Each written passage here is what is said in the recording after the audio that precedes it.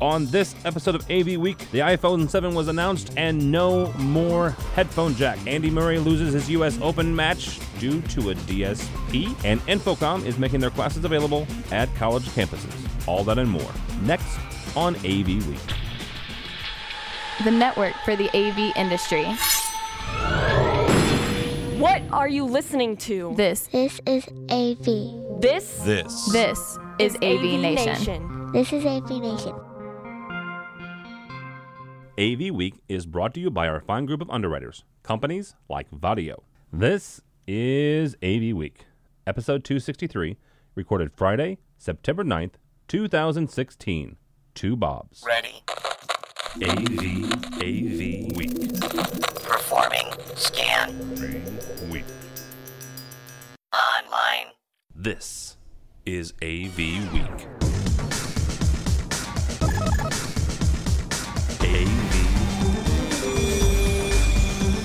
AV Week. This is AV Week, your weekly wrap-up of audiovisual news and information. My name is Tim Albright. I am your host. With us this week, my buddy, my pal, one of the guys that tells me what to do. His name is Brock McGinnis from Westbury National. How are you, sir? I am fine. It's a great day in Toronto, Canada. Go Blue Jays. Go Blue Jays. I almost said go Leafs, but it's not quite hockey season yet. Although they're playing. And the Blue Jays are well worth cheering for. Well, I'll trade you. Cardinals are not this year. So yeah. Also with us is Ren Taylor from Daylight. Hello, sir. Hello, Tim. Nice to be here today. All right, thank you. This week we got a couple of we're a little bit slightly resi, and I'm going to explain slightly resi. We're going to talk about the iPhone, the new iPhone, DSPs, as well as Infocom having some college classes. First up, so the new iPhone is out, or at least released. It hasn't been. You can't physically purchase it yet, but the big show happened with Tim Cook saying, here's our brand new iPhone. It's great. It's wonderful. It's awesome. It's groovy. It's the iPhone 7. It's bigger, faster, stronger. Okay. The one, oh my gosh, it is religious zealotism that came out of this. This was the fact that Apple has removed the headphone connection. It is the end of the world as we know it. Holy cow. And there are people, there is a stark dividing line here. People either think it is the smartest thing ever. I believe they use the word courageous, which I think is probably a little bit much. Or it is the death of Apple themselves. So here's the thing. The headphone connection, the 3.5 millimeter little dude you've got. I mean, let me show you my little Samsung, which still has that thing, right? That little dude right there. That's the headphone connection. The iPhone 7 will not have one. We've been using this thing for 100 years. It is, in itself, is an analog connection. I'm just trying to explain it for the folks who are, oh my gosh, it's the end of the world. Now, I still use it from time to time. My primary is, though, Bluetooth, right? It's still, that's kind of what I migrated to. When I walk in the morning, I use a Bluetooth headphone set. When I'm on the plane, I typically use another pair of headphones that also Bluetooth. So, Brock, moving forward, and let's be honest here, iPhones and iDevices, as well as other mobile devices, are something that we have to worry about connecting to our systems for both video and audio. How are we going to integrate these systems, these devices, that don't have our wonderful, magical 3.5 millimeter connector? Real simple, Tim, and the electronics industry has been anticipating this for quite some time. People like Denon and Marantz have preamplifiers with Bluetooth integrated into them for exactly this reason. Most of the major audio console manufacturers are now introducing, and I would consider them prosumer grade because I'm not a big fan of the bandwidth and audio quality that comes through Bluetooth, but the manufacturers have Bluetooth built into little plug and play mixing consoles. So I'm not at all worried going forward. Apple has been kind enough to provide us with a dongle. That dongle is supposed to be shipping with at no additional charge with the already, well-priced iPhone 7. And so nobody's going to be stuck in the lurch with no way to listen to music as they jaywalk across busy city streets in Toronto. Well, hang on real quickly. You mentioned the fact that you don't think that Bluetooth audio is good, right? It's not as high quality as maybe something else, but it is what folks are using. I mean, right? It's absolutely. It goes back to the argument between CDs and albums, or right. MP3s and albums, rather. Right. Or cassettes. Or cassettes. Yes. I don't, and Ren, feel free to jump in at any time here, but I don't think this is a big deal. People are accustomed to listening on Bluetooth. They're going to listen on Bluetooth. Their speakers are Bluetooth, and their headphones are Bluetooth. We use them in our cell phones all the time. I've got a Bluetooth connection in my car between my phone and the microphone and loudspeakers in the car. So this is not a big deal, but it's a red herring, I think, Tim, to believe that Apple's objective is to get rid of the 3.5-inch jack to be able to convert people to other headphone devices. Okay. Yeah, I would agree with that for sure, because it seems like their mission here is to free up space inside the phone, right? No, I don't think so. I think their mission is to get rid of all the third-party devices that are using that 3.5-inch plug, the payment systems, the thermometers, the card scanners that are used at trade shows by so many people. That's what that jack was being used for, certainly in the business world. And those people were not paying Mr. Cook a royalty. And if they put a lightning connector on their scanner device now in order to properly interface and are going through that digital bus rather than bypassing the digital bus and going to the through the headphone connector, Mr. Cook gets royalty and he gets to grow his business. Yeah, I can see how Apple will allow that integration of their business model to have more devices and more peripherals filtered towards them. I still think we'll probably end up in a pretty transitional period for a while where people are getting used to this. I'm a wired headphone person myself. I've never really felt the need to buy a headphone that's more than about $30 or $40. I can't really hear the difference, unfortunately. So until a Bluetooth headset has a pretty good, reliable battery life to it, which, we're improving month after month, year after year, then I would get on board with that. But I think, there is this transition period, and I know Belkin has come out with what is a transition piece, which is another dongle that would allow you to plug in a lightning adapter for the headphone and also a lightning adapter for the charging as well. So I think you might see that for a little bit, unfortunately. Yeah, absolutely. One thing, Ren, if you do much traveling on planes, I would suggest, this is not a commercial for Sennheiser, but my favorite traveling headphones are Sennheiser Momentums. They're not cheap, but they are, the sound quality in them is very good, and they do have a noise canceling feature to them as well. So, and the battery life is pretty good. I mean, you're talking. I mean, last time we were in Amsterdam, I flew over, and that was a 5 or 6 hour flight from Chicago, and they lasted the entire time. So, yeah, great tip. Yeah. All right, let's talk some more audio and a little bit. It was an interesting story. A buddy of ours from one of our guys at Aviation shot me this. It comes to us from ESPN. So let's start with that. Apparently, Andy Murray lost his match at the U.S. Open after, and this is something that he said, after a quote-unquote loud gong went off in the speaker system. If you read down more of the story, Murray apparently talked to another player where the gong went off 3 or 4 times during the match. Now, this was, the whole story is there was apparently a DSP that went bad in this system. According to the facilities managers and the people that ran the facility, they had to take the system down, install a new DSP, and restart the system, all of which would take about a half an hour.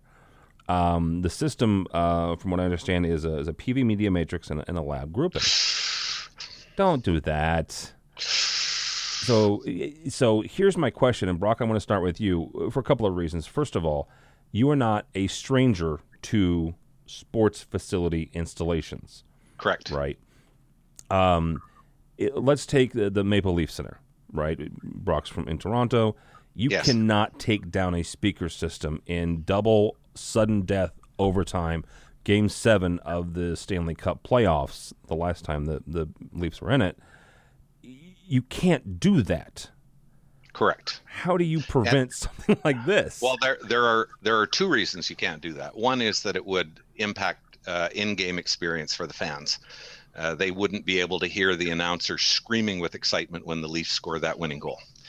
But the biggest reason is that you got 20,000 people in a building, and in the event of an incident, they need to be evacuated. And in virtually all of the large professional sports venues, the PA system is an integral part of the life safety system and the patron evacuation plan. So the DSP can't go down. And in the case of the Air Canada Centre, there is a failover rack. We have the same sort of scenario at the Rogers Centre, where the Blue Jays play in Toronto. There is a failover rack.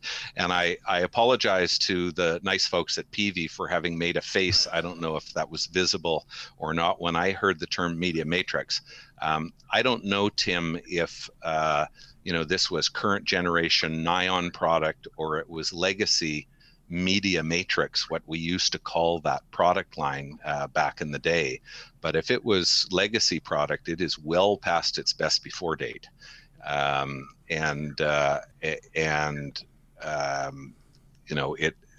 They were probably due for an upgrade. We take care of what is now called the Aviva Tennis Center in Toronto, where we have the kind of Canadian equivalent on tour of the U.S. Open. I'm not sure how Flushing Meadows has been set up, but we have a permanent loudspeaker system installed in that facility that is primarily for community events. And then when the pros roll in once a year, we roll in racks of additional amplifiers and additional DSP, and it is meticulously tested each year prior. And because it's an event system, all of the electronics are backed up by Like Electronics for an immediate switchover. And so I can't speak to what's happening with the internal tech team at Flushing Meadows or the contract people that are coming in. We all know that electronics will fail from time to time, and they only fail when they're the most needed. And so, the story here is not that Mr. Murray was looking for an excuse for having lost his match. He also complained on the weekend about how it was too loud inside when the roof was closed, and it was impacting his concentration. So he was already, in a bit of a funk about the conditions inside. It's about how long that failover change would take, and that failover change should have happened like that. And the players could have taken an additional break, whatever it is they get, 5 to 10 minutes. I'm not enough of a tennis fan to know what the clock is when they take their breaks, but that should have been able to happen very, very quickly. All of the programming is preloaded. It's simply inputs are simply being switched over from one rack to the next. And the only thing I can think of is that the sound system there is as old as the last renovation on the venue, and the operators, the Tennis Association, has not spent enough money keeping that system tested and current and able to handle every eventuality. Pro audio equipment, audiovisual equipment is not like a toilet. You don't install it once and only address it when it gets blocked. These systems need to be looked at and tested and upgraded, firmware upgraded on a regular basis. Ren, from a manufacturer standpoint, how do you guys support people like Brock when they're going into, let's be honest, these are high-profile systems, right? I mean, obviously, this is a high-profile event. It's part of the Grand Slam Tour. It's a high-profile deal. So how do you guys, support people like Brock and other integrators when they're going into a high-profile venue, when your product is going into a system that simply can't fail? Well, I think this is especially relevant for like electrically operated projection screens that Daylight makes, for example, where we have to show a history of reliability and a history of good usage with certain product lines. Otherwise, there is, even if it's just minimal risk level, there's a risk level out there mentally that, it might be difficult to use this or to retract a screen or to move a screen up or down during an event because something might happen. That's like the worst thing ever, especially if you're depending on the projection screen to be your visual focal point for the entire audience. I was just at the Rogers Center back in July for the Mariners Blue Jays series. I'm a lifelong Mariners fan. I'm even wearing my Mariners polo today.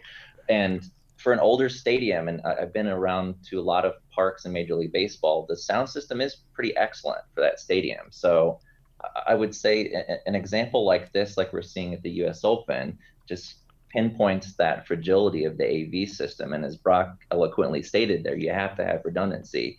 If you don't have redundancy or you don't have faith in the system, you're going to end up with a disaster like this, which frankly on the AV side, this is a disaster. Well, and honestly, the thing that really caught me was it was an ESPN story. So right, exactly. it's a disaster on all kinds of levels. But if I can just jump in and follow through on something Ren just said. So we put that sound system in the Rogers Center when it was known as Skydome in 1998. Holy cow. Those loudspeakers are the same loudspeakers that we installed in 98. The amplification, the digital signal processing, all of the switching have all been changed, I believe now twice in the interim. We've gone from copper to fiber. It is a fully redundant system. It is the certified life safety system.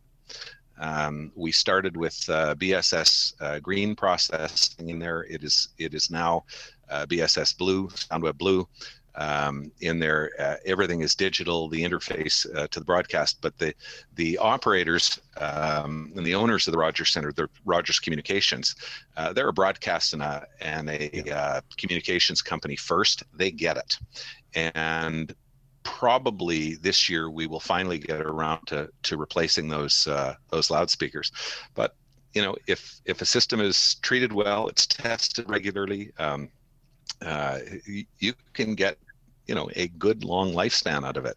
Electronics, amplifiers can last a long time, but electronics have shelf lives and best before dates. The power supplies, even the power of the chips. We were able to do so much more with that system with current generation of blue chips than we were ever able to do with those original 88 series green chips. Yeah, and to expand on what Brock's saying here, I think this obviously highlights putting in a quality product first and having a good maintenance schedule for the life of the installation. And, other things that come up, especially for projects that we do in Europe, things like CE certification and TÜV certification are critical when it comes to our electrically operated products. Because for certain integrators, especially like in Germany, if you don't have that long checklist of things that are associated with the electronics, they just don't want to touch it. They don't want to bother with the risk at all. Right. Well, no, because it comes back on them, right? Right. Absolutely. Brock, real quickly, and we'll get on to our last story here. How do you get that conversation? You said Rogers, obviously Rogers Communication, a big broadcaster in Canada, they get it, right? They get redundancy. Yeah. They get that. Right. Yeah. But let's take my backyard, my hometown in St. Louis. We have two venues. Technically, we have a third, but we don't have a football team anymore, so it doesn't matter. But we've got the Savvis Center and we have Busch Stadium. Neither one of them are owned by broadcast companies, right? So talk about either Flushing Meadows or another venue where you have to start that conversation and a little bit of education to explain to them, this is what a service contract is, this is what it does, and this is why it's important. The people who operate venues of that nature all know what they need to do. The challenge often is whether they're relying on their in-house operational staff to do that, or whether they're hiring a third party who has, far greater depth of resources and experience to be able to do that. And it's it's a challenge. And some internal venues, they hire people whose strength is in operating, not in maintaining. And they hire some people who may want to need to be in control of their environment. So they'll push back about having an outside contractor in. The Air Canada Centre, where the Maple Leafs play this week, I think we replaced about 15 drivers and did in our annual sweep every driver in every cabinet and did our annual retune in anticipation of the World Cup of Hockey, which loads in next week. And it's not that the product was defective. It's just that the system is now a number of years old and certain things fail, but they have an annual regimen of testing. They trust us. The in-house people know that their jobs already entirely fill their days, and they need our assistance. And if something goes wrong, they really need our assistance. And as a result, we've had a phenomenal relationship with Maple Leaf Sports and Entertainment that operates that venue, operates BMO Field, where the Toronto FC soccer team plays, where we just put in an entirely new sound system for them. It's a codependent trust thing. We're on their team. They give us the time and the funding to be able to take care of them well. And then, of course, if something goes wrong, it's our fault.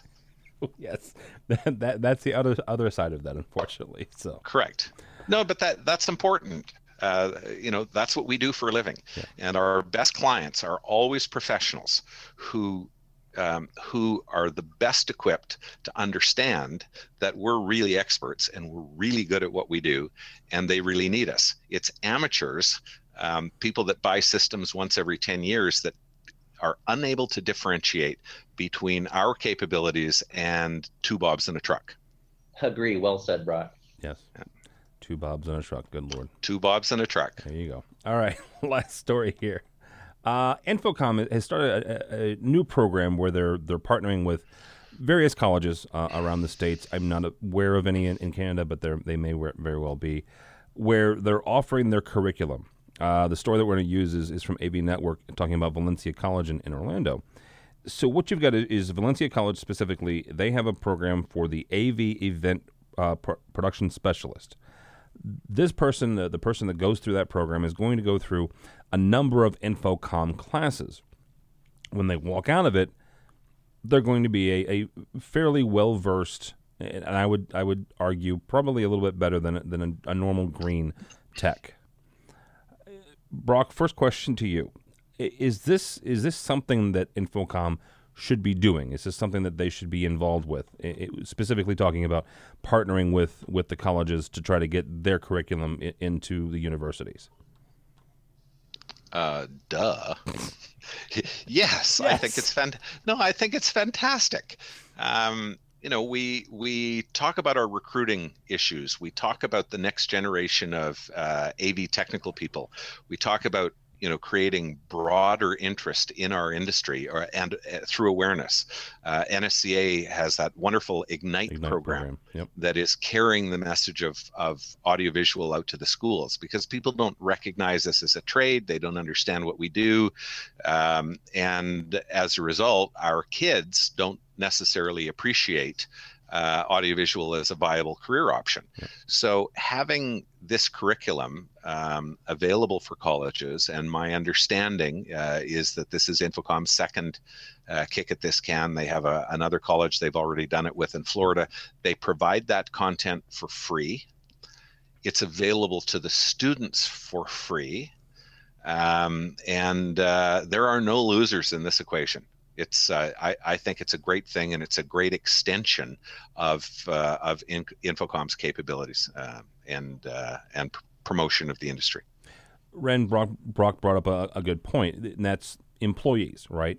The people that we get to bring into the industry. So I'll ask the question to you: where do we get, if not places like this and programs like this, where do we get the folks, the guys and girls that we want to come up through the ranks and take over one day? Where do we get the workers for the industry? Yeah, I think it's a really tough question to answer in terms of, how does the industry really make this exciting? Because, AV unfortunately tends to be a hidden industry, and that's really unfortunate because all of us that are involved in AV are obviously very excited about it and love it. And we all have our own stories about how we got into the industry. I ended up in the industry by accident. I was 27 years old, and I had circumstances in Philadelphia where I needed to change jobs. So I came back home to see my parents, and Daylight came knocking about a month later. Then I ended up at Daylight. I never intended to be a part of Daylight, but since I've been part of the AV industry, I've loved it.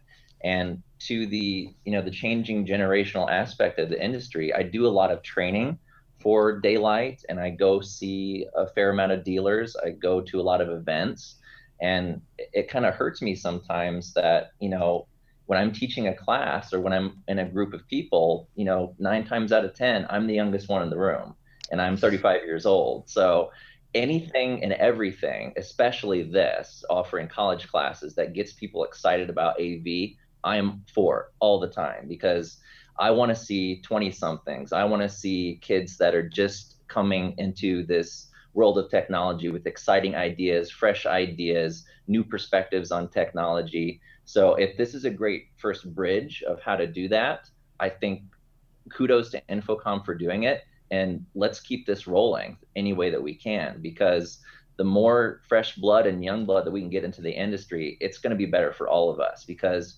relevancy is always the key word. I'm sure, Brock would agree to, a term like that. You have to stay relevant with your clients. You have to stay relevant with the world around you. And the more that we're able to be youthful as an industry, the better for all of us, especially those of us that are going to be in the industry for a long time. Yeah, absolutely. One of the more interesting and a good icebreaker, if you're just meeting somebody, is to ask them how they got involved in the industry. Absolutely. You'll find everything from roadies to former rock stars to, if you ever meet Brock in person, ask him his, because it's even more interesting. So, all right, that's going to do it for us. Mr. McGinnis, thank you, sir, as always. My pleasure. How do people get a hold of you or Westbury? Westbury's at westbury.com. I think I'm probably most visible on Twitter. My handle is the same as my name, Brock McGinnis. I'm brock.m at westbury.com, but generally I think they can just get a hold of me through you. Yeah, there is that. Because you seem to be able to track me down, when all the good guests are in New York for the weekend. Yes, I did see that. We'll talk about IoT in a second. We're gonna our guys were at the Infocom IoT yesterday and very cool. Shot a couple of videos and did some cool things. We're gonna be posting that on the site too. So. Good, but thank you for having me again, Tim. Absolutely, sir. Always a pleasure. Thank you. Ren, thank you, sir. You're welcome. Wasn't too terrible, was it? No, it was great. Absolutely wonderful. If you need to get a hold of me, like Brock said, I am at Ren, RHEN, Taylor, Taylor, at milestone.com. You can find all of Daylight's products, obviously, on milestone.com or daylight.com.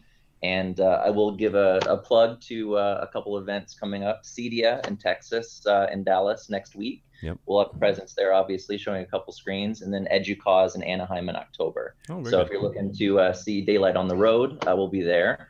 For the Canadian crews up there north of the border, we're starting our Canadian Roadshow next week, the Eastern leg. So we'll be in Halifax, Quebec City, Montreal, Ottawa, and Toronto over the next 4 or 5 weeks. I believe I have received an invitation from our great local representation here in Ontario.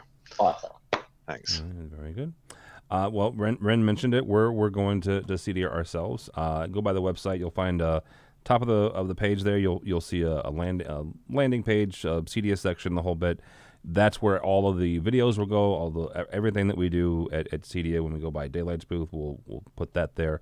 So we land on Wednesday. We're having a tweet up on Thursday from 4 to 6 in the back beer garden. Our good friend Olivia from CEDIA tells me that there will be a mechanical bull at this. So we are providing the beer and libations.